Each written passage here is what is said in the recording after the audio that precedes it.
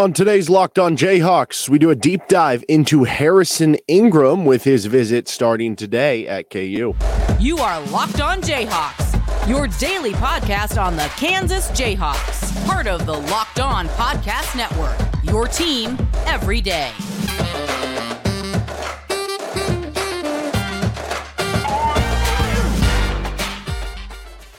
I'm Derek Johnson. You can hear me as well on Rock Chalk Sports Talk Monday through Friday from 3 to 6 p.m. on KLWN in Lawrence. Stick around for RCST trivia coming up on Rock Chalk Sports Talk throughout the weeks. Thanks for making Locked On Jayhawks your first listen every day. We are free and available wherever you get any of your podcasts. You can also find us and subscribe to us on YouTube. On today's edition of Locked On Jayhawks, it's going to be a busy week for KU basketball. Harrison Ingram visit on Monday. Hunter Dickinson visit scheduled for Thursday. Today, specifically, we're going to do a deep dive into Harrison Ingram as we did last week with Nicholas Timberlake.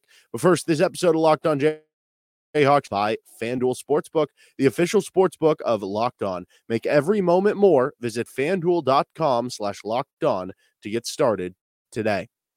So we'll start with where things seem to be at with Harrison Ingram right now, who is the transfer from Stanford, visiting KU on Monday. We'll then get to his scouting report, his strengths, his weaknesses, and then we'll finish up with the final verdict, how we think he would fit in at Kansas. So where things seem to be at right now. Obviously, Kansas is in a position where they need wings, right? They need players who can come in and play wing minutes for them. Jalen Wilson gone, Grady Dick gone, Kevin Kohler testing, probably gone. MJ Rice, even one of your backup wings, is gone. KJ could be moving to the wing position. You might be playing more two-guard sets next season as opposed to playing more of a wing at the two, but still you need real wing minutes. Harrison Ingram, obviously somebody who sticks out there. You look at some of the different recruiting sites on 24/7 Sports, like The Athletic. The Athletic, I think, has him listed as a top 20 overall transfer right now. On 3, I think, has him listed in the top 5. 24/7 Sports has him in the top 25. So consistently one of the upper tier transfers. And when you look at just the position he plays on the wing of forward, small forward, power forward, however you want to classify him, he's even further up in those lists. Where he seems to be at right now, he already had a visit with North Carolina. Obviously, the KU visit on Monday, which this is going to come out on Monday, so today, I guess. Other visits are set up or have been done, I don't know totally, with Baylor, Texas A&M, and Xavier, some other schools in there. It's funny because at the beginning of when the portal opened up, there were some murmurs, there were some whispers about some real, opportunities for him and KU to be a possible link. And then those kind of faded, and he had the North Carolina visit, and that seemed to be the destination that most people were expecting him to go at that point, to North Carolina. They, after his visit, ended up bringing on Jalen Withers, the transfer from Louisville, at kind of a similar wing position.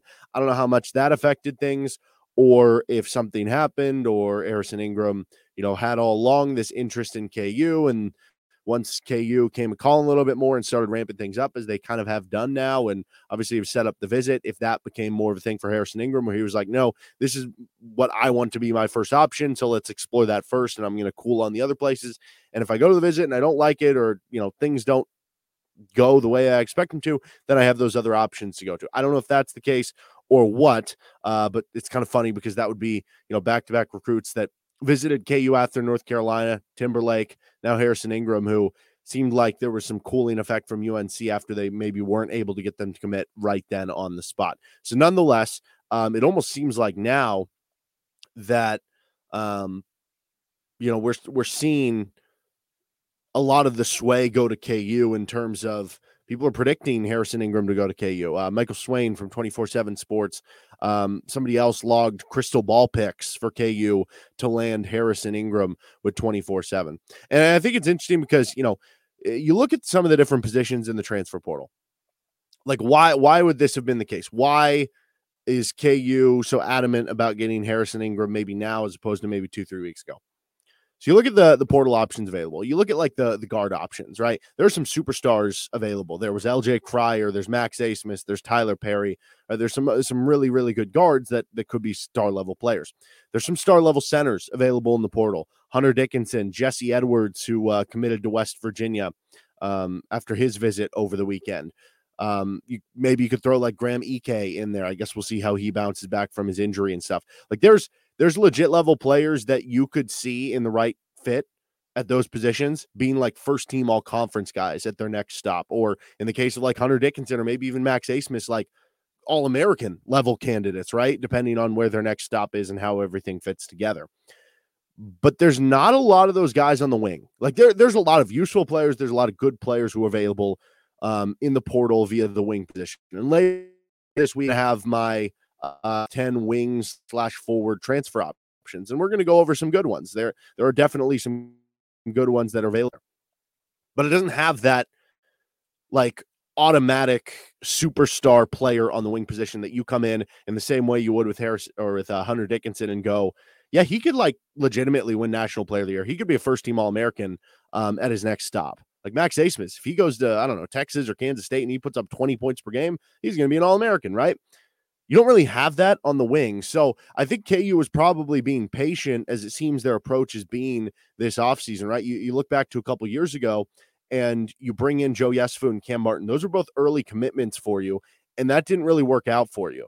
And I think KU viewed that as, that was one of their more early trips into this iteration of the transfer portal, to where they viewed it as, maybe we don't need to be so trigger happy early in the transfer portal. Let's be patient. There's going to be more guys that enter in as the kind of portal goes on.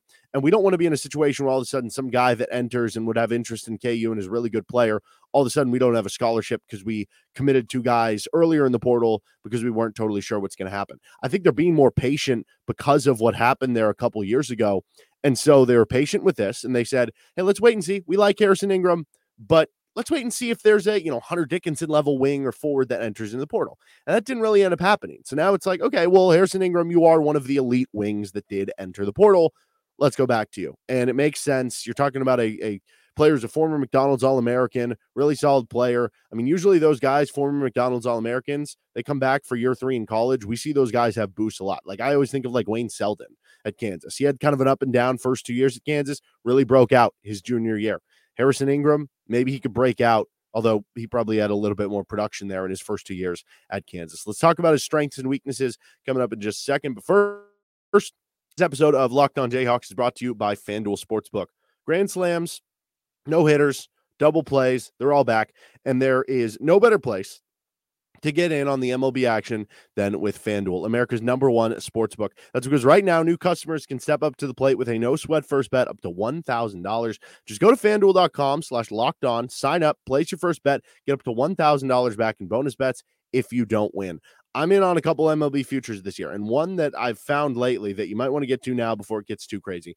Just a couple days ago, Arizona, the Diamondbacks, were 150-1 to win the World Series. Now they're already down to 100-1. I don't know. By the time this is airing, by the time you get around to it, it might be down to 75-1, 80-1. The Dodgers are still really good, but they're not nearly as good as they've been in the past. So, like, they'll probably be a 90, 95 win team, but not that, 100 win team. Padres, obviously, very good. Giants aren't very good. And then you have the Rockies, who are really bad as well.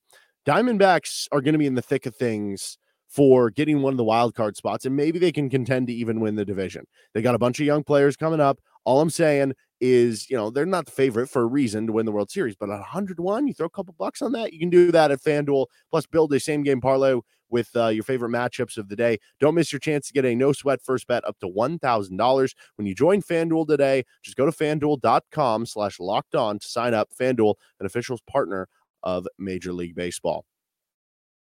Scouting report for Harrison Ingram. Let's start with the strengths. Size is a strength here. You're talking about a wing who is like 6'7", 6'8", so good size at the 3 or 4. 230 pounds. He's built well. He's strong. He's got a 7-foot wingspan. He tested in the 2022 draft combine, and he ranked tied 22nd among all players in wingspan. But that's all players. If you just look at small forwards, he was 5th. So he's got a really good wingspan. He's got really large hands. He measured tied 5th in the NBA combine among all positions. That even includes centers, and hand length, and then tied 14th in hand width. And that number obviously jumps up even higher if you just look at his position on the forward. He uses his body well. He uses his physical strength well. And he's actually a solid jumper too. I might include this into the size part, I guess. We'll get to some of the other athleticism part of it that might go into the weakness column, but for the jumping side of it, he's actually like, he's not, I don't know. He's not Kenny Gregory, right? He's not Andrew Wiggins jumping, but he's like a solid jumper. He had a 35-inch max vertical. He had a 29.5-inch standing vertical at the 2022 Combine. Both of those ranked third among small forwards who participated and was better than like several even guards. So I would say he's above average maybe at the jumping side of things with good size. So that's why you will see some highlights where they like dunked on some guys. Didn't have a ton of dunks last season. I think he had 7, but you compare it to Jalen Wilson, who had 0, and it's like, oh, okay, you get a little bit more there. I think also a strength here is production at a power conference level. 2 seasons at Stanford, he averaged 10.5 points, 6.2 rebounds, 3.4 assists per game. Those are over 2 years. And keep in mind, Stanford does play at one of the slower paces in the country and in their conference. Among the 12 teams in the Pac-12, Stanford was just 9th in tempo. So those numbers, you boost it up into Kansas's tempo, for instance, maybe it's closer to 12.5 points per game, 7 rebounds per game, 4 assists per game. And those numbers sound a lot better, right? Not that his numbers previously sound bad or anything, but so to account for that, if you just want to take a look at, production at the Power 5 level, which already there are, decent numbers there. Look at some of the rates on KenPom. He was actually top 12 in the Pac-12 in offensive rebounding rate, defensive rebounding rate, and assist rate. So when you take out the tempo and you just factor it into like rate percentage, he was really good. Top 12 in all those things. Offense, defensive rebounding, that should help. We know KU had troubles at times with rebounding last year. And then assist rate, good passer too. And that's the next strength here, passing and feel for the game.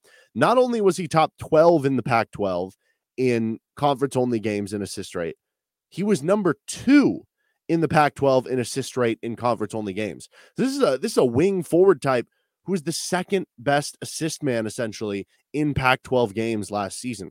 That's a nice little combo to have with DeJuan Harris and having a couple of high IQ players out there at the same time. He's got a great feel for the game. He's got great IQ, which also, you're talking about a wing who has a good feel for the game and good passing. He's an automatic grab and go guy for Kansas. So you play faster in the Kansas system than what you're doing at Stanford. We know Kansas loves to have a bunch of guys on the floor that can go out, grab a rebound, and go and start the break themselves. He follows into that lead, which is nice because you're losing several guys who could do that, like a Jalen Wilson. And think about some of the players who have been the high feel for game guys, the high IQ guys at KU, like Marcus Garrett, Kevin McCullough immediately come to mind. And there's others too, but those two immediately come to mind recently. Both of those guys were really productive players and they got on the court right away. And that's something that's important here, right? As much as we think of transfers who have been in college for a few years as being ready-made products, they still do have to learn the system. They still do have to garner the trust of Bill Self. And guess what? Remy Martin struggled with that the first, couple months that he was at KU. We think of all the other transfers that came in, whether it was Joe Yesufu or Cam Martin, whoever, that maybe struggled with that at KU. But you think of the high IQ guys. Kevin came in right away. He didn't have the same problems Remy did. He was immediately a 30-minute per game starter. Marcus Garrett, who came in as a non-top 40 freshman recruit who couldn't really do much offensively, still played 19 minutes a game as a true freshman at KU for a team that went to the Final Four.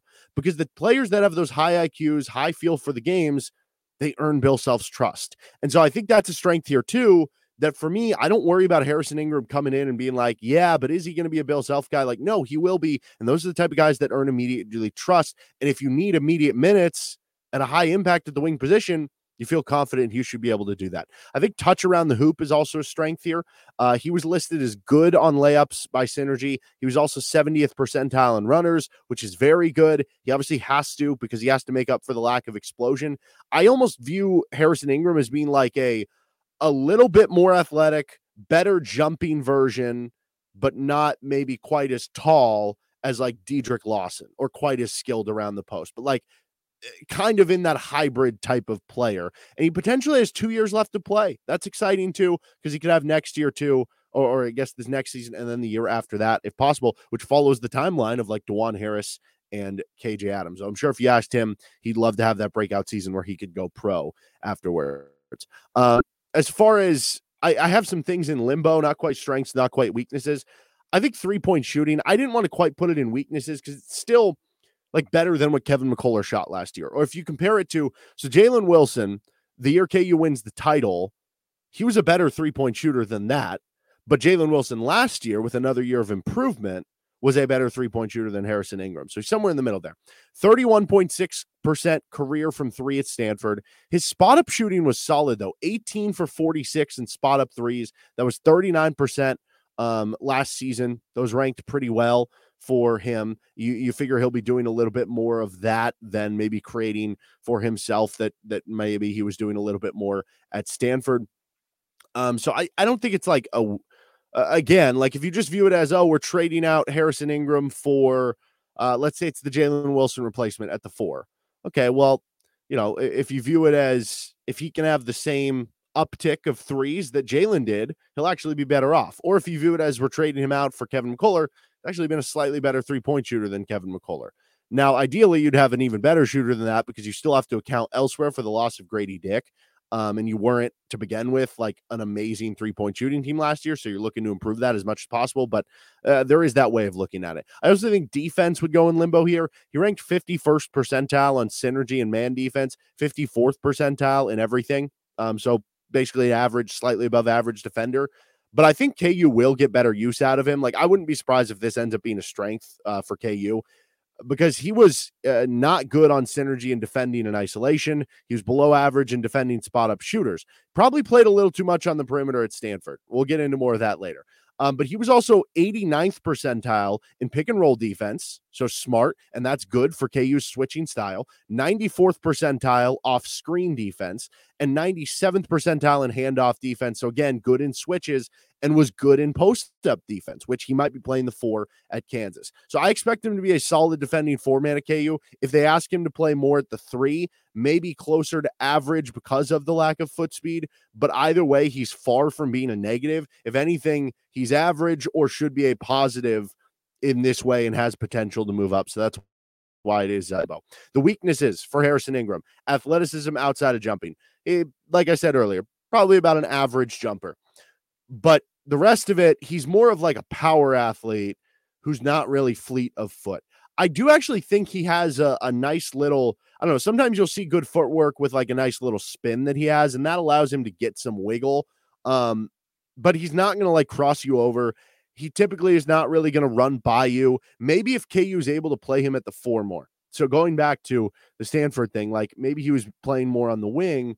If he's playing more the 4 at KU, maybe he's able to have at least a little bit better of a time running by the occasional people because he'd be guarded by, slower 4s than faster 3s on occasion more. I don't know. But at last year's NBA draft combine, he had a bottom 5 lane agility test with times that were actually worse than Drew Timme, and was only 1 spot better than Kofi Coburn, the big center for Illinois. He wasn't great in the shuttle run either. He wasn't great in the 3/4 court sprint. So those are real concerns. And part of the concern you have is, well, if KJ is going to move to the wing, does that mean KJ's at the 4? And if KJ's at the 4, then Ingram's at the 3, and some of those speed issues come to light. Ideally, Ingram is playing the 4 for you. What does that mean for KJ? Does that mean, maybe you're playing 20 minutes of Harrison Ingram at the 4, 20 minutes of KJ at the 4, and then you're playing KJ 5-10 more minutes at the center position. Harrison Ingram gets 5-10 more minutes at the 3 position to where you're not playing it as much. Maybe that's a plausible solution for you. I don't know, but that certainly would be one concern here. Also, free throw shooting, not great. 62.9% career at Stanford, under 60% last season. That goes in the weakness column as well as just overall creation and scoring there. Let's finish up with how he would fit at Kansas in the final verdict with Locked On Jayhawks. So, okay, how he would fit with Kansas. Keep in mind, I've hinted this a couple times, he was probably misused at Stanford. There were times where he would be the second shortest player on the floor, that they just threw out these gargantuan lineups. And a lot of the times he was playing at the 3 position. So as I said, there's going to be minutes where he is going to have to play the 3 because of what you lost from last year if KJ is playing the 4 for you. But I think ideally you're going to be playing him at the 3-4, whereas at Stanford, he might have been, a 3 who was a perimeter 3, or occasionally like essentially a 2-man kind of role. I don't think he was as coached as well as he'll be coached at Kansas. And I don't mean that as a knock to Jared Haas. I mean that more in the sense of, you know, Bill Self is the best coach in college basketball. So you could be going from anywhere. He could be going from, I don't know, Bob Huggins. And I would still say, I think he's going to have an improvement in the coaching and how they're going to use him and everything. And I think that my biggest concern is going to be how are they going to use him? How are they going to use KJ Adams? That becomes the big crux in all this. But I think you figure, hey, he's one of the best wings out there. He's a high IQ player. He does so many of these things well. How can we maximize doing those things well? And nobody's better in the country than Bill Self at being able to figure out the defensive side of the ball and being able to figure out what your strengths are and working to that. So the verdict here, he is absolutely a take. There's definitely more pressure, I think, if you do land Harrison Ingram, to land a Nicholas Timberlake type of player who can just be a flamethrower from three. Because at that point, if you do have Ingram at the 3 and KJ at the 4 and Ernest Uday at the 5, or you would hope Hunter Dickinson and DeJuan at the 1, that 2-man better be a knockdown shooter, right? You better have a lot of good 3-point shooters coming off the bench too.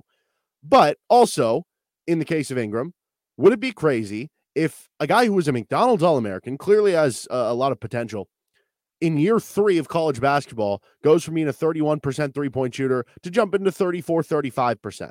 No, it happens all the time. And those types of players tend to take the bigger leaps, right? Like, as great as Kevin McCullough has been, he's kind of been the same guy his last 3 years, and there's nothing wrong with that. He's an unbelievable defender, an unbelievable player. The McDonald's All-Americans, typically, I mentioned the Wayne Selden. Like, a lot of times you see those guys really take off by kind of year 3 if they have been in the program for or in college basketball for a few years. And if you get up to 33, 34%, then you're on the line of what Jalen was last year, and that should be good enough. He does enough else really well, and there's not that type of Hunter Dickinson wing in the portal that this is a for sure take, in my opinion, would make KU better. And then it would just add, if you get Hunter Dickinson, it would help a lot because then you would have a center who can shoot it a little bit from 3-point range. But yeah, absolutely a take. And it seems like there's mutual interests both ways here. All right, that is our deep dive on Harrison Ingram. We're going to get to our top 10 wing/forward transfer options for KU. On tomorrow's episode, we'll have a Hunter Dickinson deep dive later this week. So stick around right here with Locked On Jayhawks. You can find us anywhere you get any of your podcasts. You can hit me up on Twitter at DJohnsonRadio, and you can subscribe to us on YouTube as well. Have a good rest of your day. Later.